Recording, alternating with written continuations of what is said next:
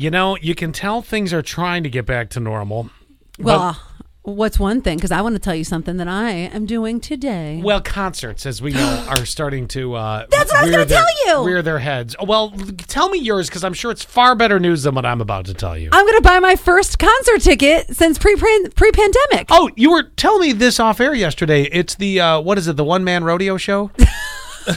What is it? Your Old Crow Medicine Show. I was close. You were pretty damn close. I'm buying Old Crow Medicine Show tickets today. I'm so excited. One lady with a hobo show? I don't know. And I found out too, wait, on top of that, so if you remember during the pandemic, I was going to go see Alanis Morissette and it got canceled.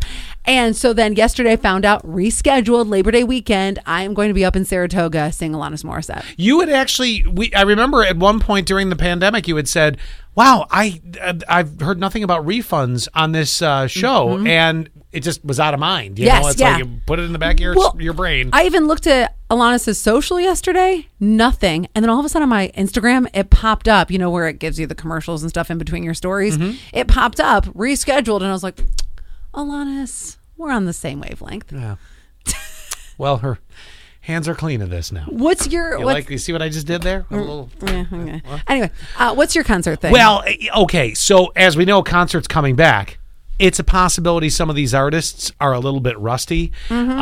Namely Vince Neil, who his first post-pandemic show was just an utter train wreck. It was over Memorial Day weekend. Wait. Vince Neil is from...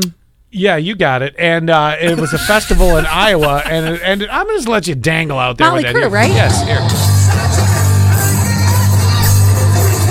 Yeah.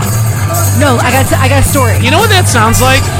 When I'm driving by 352, when I'm driving by tags on 352 and they got a concert and I'm not close enough to really hear it well, and it sounds like this. And this is like, I'm at the gas station in the Sunoco and it's like, when you're driving.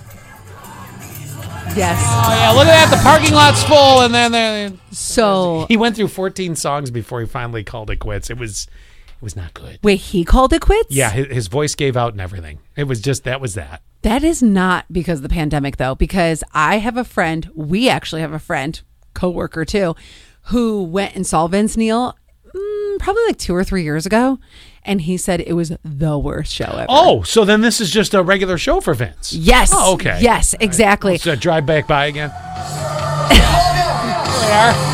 Hi, Ted.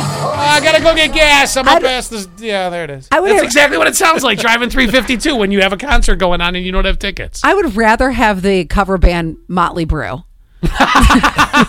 Shotley Brew? Yeah, Shotley Brew. Shotley Brew. Whatever. I have something I'm going to make singing you do. the song, Boys, Boys, Boys. Sorry.